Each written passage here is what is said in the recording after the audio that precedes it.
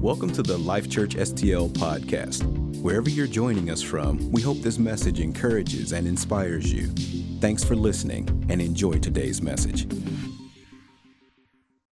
This morning I have a message for you, and I can't help it. Look, it is Mother's Day, and I am a mom, and maybe that's why Pastor Josh asked me to preach. But everything that I say and do does come through this filter of being a mom, and I live to embarrass my children. I do. I can't. I'm like almost 19 years in, and it is seriously the joy of my life is to embarrass my children. There are only 2 of them in this room today, and I'm going to try to leave them alone because it's actually the other 2 that tend to forget things, and that's what we're going to talk a little bit about. The title of my message this morning is, I Forgot About That. And we're going to read in Mark. There's so many funny things in the Bible if you just look at it. But this one in particular stood out to me in a way that I feel like Jesus could probably relate to some moms, and you'll see why. We're in Mark 8:1, and the title of this, at the top of it, says, Jesus feeds 4,000. Now listen, this is not to be confused with 2 chapters back where Jesus fed how many? 5,000. Verse 1, it says this: about this time, another large crowd had gathered, and the people ran out of food again. Okay. The feeding of the 4,000 and the feeding of the 5,000. While they're similar, they are 2 different events. You can compare them and see the details, and you'll know. But guys, dinner happens every night. Am I right, moms? It just keeps coming around, these times when we need to be prepared with food. We skip down to verse 14 of this same chapter, and it says this. Now, mind you, he already fed the 4,000 and the 5,000. Here we are in 14, and it says, but the disciples had forgotten to bring any food. They had only 1 loaf of bread with them in the boat. Where the moms at? Who's bringing the food? They keep forgetting the food. Listen, I married an incredible man who has so many great qualities and gifts and talents, and he's so loving and compassionate, but he has a tendency, he's told you, so it's fair for me to tell you too, to forget things. And we've learned that you have to be in a routine and remember that we've gotten to the airport. I remember one time when we were going with his family on a vacation and got to the airport. We were going to Utah and get there, and he left our bags at the church where we met up. And so we had to wait, and that was probably one of the largest fights we ever had in our marriage. And I did say, I'm calling my mom to come pick me up. I'm not doing this, boy. We were newly married. It was some of those things. But it is just like that. That's not something that I will say, not in pride, but I remember a lot. He'll tell you, I remember people's names and where we were and all that stuff. And so when we had children, those are you just don't think about asking those things. Tell me some things I might need to know when we have kids together. Well, I forget things a lot. Was not on the list. So that, or I pass out often. Never thought to ask those things. So we have these wonderful kids, and my oldest and the middle tend to forget things a lot. But we went through this period of time, and they're learning, they're growing. It's those routines that they need in their life. And we went through this period of time where, I'm not kidding you, everywhere we went and every time we went, we would get there, and my sweet girl, I asked permission if I could say this, would say, oh, I forgot shoes. How do you forget shoes? When we've all gotten in the car to go to a restaurant, to go to eat dinner, how do you forget to put on shoes? I forgot about that, Mom. It was a summer day, and we were nearby my parents' house. My parents weren't with us, but we had gone to eat at a restaurant. And once again, we go get out of the car. And by this time, we had kind of learned. And I looked behind me. I said, where are your shoes? Oh, no. Are there any in the car? And I said, we don't keep shoes in the car, but we should, clearly. So I called my mom, who's about 2 minutes away. And I said, Mom, and at this time, the daughter that shall stay unnamed, was smaller, younger, and she wore the same size shoe as my grandmother. So I said, Mom, you have any shoes I could just run by and get? Or she said, I'll run them by. I'm going out anyway. My daughter never forgot to bring her shoes again, because what my mom brought her were my grandmother's orthopedic, like, platform black shoes. And that didn't happen again. Sometimes you got to teach them the hard way. A lot about tough love. So anyway, in verse 8, chapter 8, verse 16, it says this. At this, they began to argue. They just said, we forgot food. We don't have food. At this, they began to argue with each other because they hadn't brought any bread. Jesus knew what they were saying, so he said, why are you arguing about having no bread? Do you know or understand even yet? Are your hearts too hard to take it in? You have eyes, can you see? You have ears, can't you hear? Don't you remember anything at all? And let me just tell you, if that didn't sound like a mom maybe said it, her very own self, let's pray. God, I thank you for this day, this wonderful, beautiful day that you've called us into your house. And Lord, I pray that you would give us soft hearts, ears to hear you, and eyes to see you. And Lord, let every word that comes out of my mouth be one from you, God. I pray that lives will be changed because of your word today. In Jesus' name, amen. So I found, maybe you have as well, that walking with Jesus does require a lot of remembering. If we look in 2 Kings, it's interesting because, you think, okay, this story of feeding the 4,000, it's not just a retelling of the story of the 5,000. It happens over and over and over again in his word. And in 2 Kings chapter 4, verse 43, we're in this situation with Elisha, and it says, what? His servant exclaimed, feed 100 people with only this? But Elisha repeated, give it to the people so they can eat. For this is what the Lord says, everyone will eat, and there will even be some left over. And when they gave it to the people, there was plenty for all, and some left over, just as the Lord promised. And I think that as we journey in this story today, we're going to find that God likes to remind us that he is more than enough. And in each one of these stories, he doesn't just give us a little. It's amazing to see that he always makes sure that we have more than enough. But so often in life, these circumstances, just like with Elisha, or in this same scenario that the disciples found themselves in twice, sitting in a large group of people with very little to feed them, we so quickly forget who God is. We say, I forgot about that. And I want to read you this quote. And it was so convicting to me. And I hope that it'll touch your heart too. But it's A.W. Tozer. And here's what it says. Unbelief says this: some other time, but not now. Some other place, but not here. Some other people, but not us. But faith says, anything he did anywhere else, he will do here. And anything he did any other time, he's willing to do now. Anything he ever did for other people, he's willing to do for us.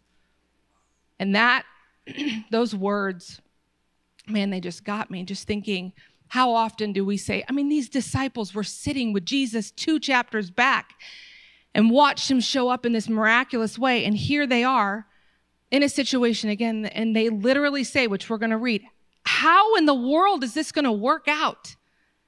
And they're saying, maybe for someone else, this could. Maybe at another place, this could. Maybe at another time, it could. And if you're not guilty of feeling those feelings, then it's okay with me that I'll just preach to myself today.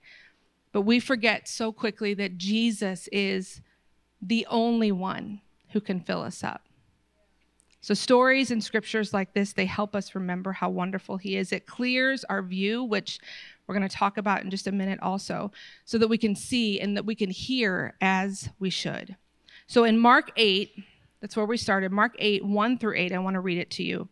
It says, during those days, another large crowd had gathered. And since they had nothing to eat, Jesus called his disciples to him and said, I have compassion for these people. They have already been with me 3 days and have nothing to eat. If I send them home hungry, they will collapse on the way, because some of them have a long distance. And his disciples answered, but where in this remote place can anyone get enough bread to feed them? How many loaves do you have? Jesus asked. 7, they replied. And they were honest with what they had. I think that that's an important thing that we're going to see again later. He asked, what do you have? And they said, we have 7 loaves. So he told the crowd to sit down on the ground. And when he had taken the 7 loaves and given thanks, he broke them and gave them to his disciples to distribute to the people, and they did so. They had a few small fish as well, and he gave thanks for them also and told the disciples to distribute them. The people ate and were satisfied. Afterward, the disciples picked up 7 baskets full of broken pieces that were left over, and about 4,000 men were present. So there's more than that there. But so many things to pull from here, but let's start with this compassion. Why was he moved by compassion? It says that because they've been with me now 3 days without anything to eat, they were hungry. This phrase, have been with me or remain, it means more than just attendance. They were paying very close attention to his every word. They weren't there to see a show or some spectacle. They were there for Jesus and Jesus only. And they weren't there for a miracle. And maybe that's why they got a miracle. These people didn't do anything to draw this compassion out of Jesus. The reason that they got it is because they stayed with him. They didn't perform or say the right prayers or do all the right things. There were some Gentiles, there were some Jews. It didn't matter. Some were healthy, some were sick. It didn't matter. Some were wealthy, some were poor. But none of that mattered. All of those who witnessed a miracle that day were those who simply stayed and became hungry. And how convicting for me, maybe for you too, I find it hard sometimes to remain with Jesus. And when I say remain with him, I mean to stay in his word or in a moment of prayer with him when the phone dings or when someone calls or when something else happens. And I love that they lay it out as plain as can be for us that these disciples weren't that different. They could be with Jesus and still forget. How quickly something can catch our eyes, our ears, our hearts, and pull us away. But when we look at this verse 4, this gets me so much. It says, but where in this remote place, some versions say desolate, some say wilderness, can anyone get enough bread to feed them? Literally, have they just forgotten what happened 2 chapters? How many days, how many weeks ago when they sat in the same place, same conditions, same situation, and they say, where in this desolate, abandoned, middle of nowhere place are we going to be able to find enough to provide for what we need? And friends, I don't know. I don't know if it's you or if it's just me. But there's so many times when in life we're in a situation, Jesus is there with us, and we've discredited and discounted him and said, where in the world now, in the middle of this mess, in the middle of this nothingness that I have, am I going to be satisfied? And I don't know if maybe for you, I want to talk to some of those women in the room that maybe are longing for a child. Or maybe you are longing for reconciliation in a relationship and you say, how in the world, in the middle of this nothingness or wilderness, is God ever going to have anything even to make it right? Here they have fewer people there and 2 more loaves, and yet still the disciples wonder, how, Lord? They only see that impossibility and not the opportunity. The literal reading of this says, who in this desolate place can satisfy their hunger? The emphasis is on who and satisfy. Even after having experienced provision so similar, they suddenly have no idea who could provide for these hungry people. Oh, but aren't they just like us? Or at least like our kids. Let's say that. I mean, how many times are those kids like, but how? How are we going to do this? I have another daughter that's in the room that always, she came out a planner, ready to go. She wants a plan. I'm not kidding you. She showed up day one like, what are we doing? What's the plan? What's my schedule? That's who she is. And so every single year, it is my joy and delight to not book our vacation until a week before, only to drive her crazy. And she says, Mom, where are we going to stay? What are we going to do? I don't know how this is going to work out. And I say, calm down. I've never failed you. We've always stayed somewhere. It's always worked out. Am I right? Look at me. Yeah. But still, she knows her mom. She knows I can find anything on that internet. And we will go stay in a nice place and we're going to have the best time. But she gets so uptight, worried, thinking, but how? What if it doesn't work out? And I say, you've been here before. You can trust me. We're in this, girl. I got you. And this year, it better work out because months ago, I already booked where we're staying months later. And if that falls through, that on you. You're going to be the one on the internet. But aren't they just like us? But how in the world is this going to work out? And just like that song we sang, man, we can look over and over again, sometimes backwards in our life and say, there you were. You haven't failed me yet, and I know you're not going to fail me now. But we can forget that past provision. It's really hard to trust God to do something that we can't control or we can't see. But maybe the biggest sin in our life isn't always the most obvious to us. We might focus on, on jealousy or lust or greed or thinking all these things. But really, the sin beneath all of those, I would subject to you today, that is the forgetfulness of God being God. And that's why the first of the 10 commandments is, you shall have no other gods before me. We break all the other ones only after that one is broken. So the disciples showed us how it's possible to be with God and not hear him or see him.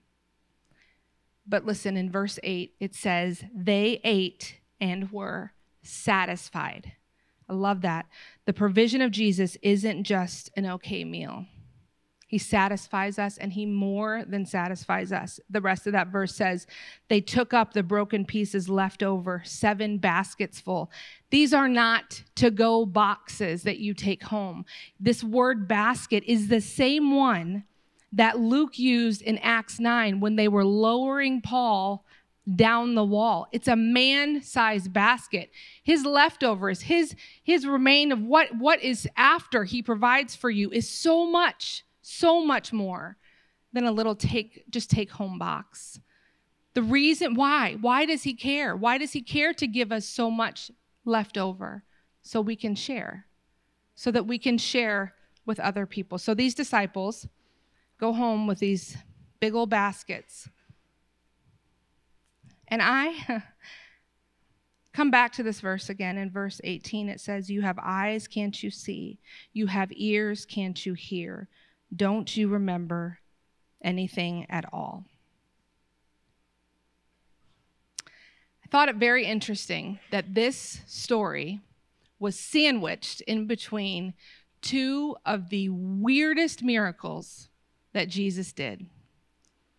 And like I said, I love the Bible because it's so real and so applicable. But in Mark 7, so right before this, Jesus is putting a lot of emphasis on what we hear and what we see. And so we come to this verse 32, and its title of this says, Jesus heals a deaf man. I'm sure you've heard it before. It says, a deaf man with a speech impediment was brought to him, and the people begged Jesus to lay his hands on the man to heal him. Jesus led him away from the crowd so that they could be alone. Why do they need to be alone? Well, you'll find out. He put his fingers into the man's ears. Then, spitting on his own fingers, he touched the man's tongue. Listen to me. If you are a mom, you know there's power. Let me wipe that off your face. Let me just get that off. And my children, I try to raise respectable, decent humans. And one of their grandfathers, who is in the room also, will not be named, decided to teach them one afternoon what a wet willy is. Don't appreciate that still. However, looks like Jesus is pretty familiar himself. And he spit on his own fingers and touched the man's tongue. Looking up to heaven, he sighed and said, Ephphatha, which means be opened. Instantly, the man could hear perfectly, and his tongue was freed so that he could speak. Why? Why did it matter that this man could hear, that he could speak? And Jesus says back here, do you have ears to hear? Do you have eyes to see? But I love in the next verse, verse 36, Jesus told the crowd not to tell anyone. But the more he told them not to, the more they spread the news. Because aren't we all just the same? You tell those kids, hey, don't tell, listen, there's going to be a surprise. So can we keep, no way. You tell them that, it's like fanning the flame. Oh, I just told like 9 people. They're not going to tell anybody. And this man was just the same. The more they said, don't tell anybody, he had to tell more. So then we're going to continue. So we've got that in 7:32. Then we go to 8 where he feeds the 4,000. And we go down just a little bit further in 8 verse 22. And it says, Jesus heals a blind man. When they arrived at Bethsaida, some people brought a blind man to Jesus. And I always love that story because it means that he had people around him who said, hey, I know where you can go to find healing. And you guys keep people around you who can take you to the one who can heal you and help you to see. They begged him to touch the man and heal him. Jesus took the blind man by the hand and led him out of the village. Again, it's such a personal encounter. Then, again, another weird one, spitting on the man's eyes, he laid his hand on him and asked, can you see anything now? The man looked around. Yes, he said, I see people, but I can't see them very clearly. They look like trees walking around. Then Jesus placed his hand on the man's eyes again, and his eyes were open. His sight was completely restored, and he could see everything clearly. There's so many parts to that I think we need to take notice of. When Jesus came and met the man and he touched him, he asked him, did Jesus know that he could not see clearly? Absolutely. Could Jesus have healed him in that moment, in an instant? Absolutely. But what if? What if there was just something to be said about Jesus asking a man, can you see clearly? And him being honest, saying, not really. I mean, I definitely can see better than I definitely did yesterday, but things are still a little bit blurry. And I'm still seeing a little bit of just this haze. And that's the truth, Jesus, is that I want to be able to see, but can you help me? And Jesus says, absolutely. You know what? All it's going to take is a touch from me, and you're going to see completely clearly. But you guys, we have to know that Jesus already knows. He already knows the truth about your life, about my life, about what I can see, what I've been hearing, what things sound like, what things look like. And he asked this man, can you see clearly now? And so he touches him again. You have eyes, can't you see? You have ears, can't you hear? Don't you remember anything at all? We can't get by in life on one touch from Jesus. We can't, oh man, everything can change in that moment. But he wants to continue to encounter us and say, hey, here we are again. And you can look back on the line of life and say, remember that time? And so quickly we say, oh, I forgot about that. Wait a minute, I forgot.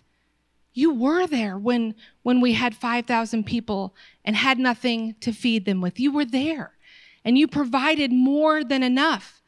And so now when I'm standing with these 4,000 and they're all hungry and we don't know what we're going to do, I know I can trust you. I know that you've done it before, and I know that you're going to do it again. Just like that quote says.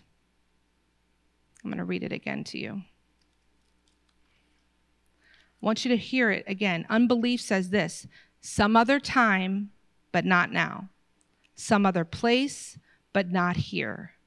Some other people, but not us. But faith says, anything he did anywhere else, he will do here.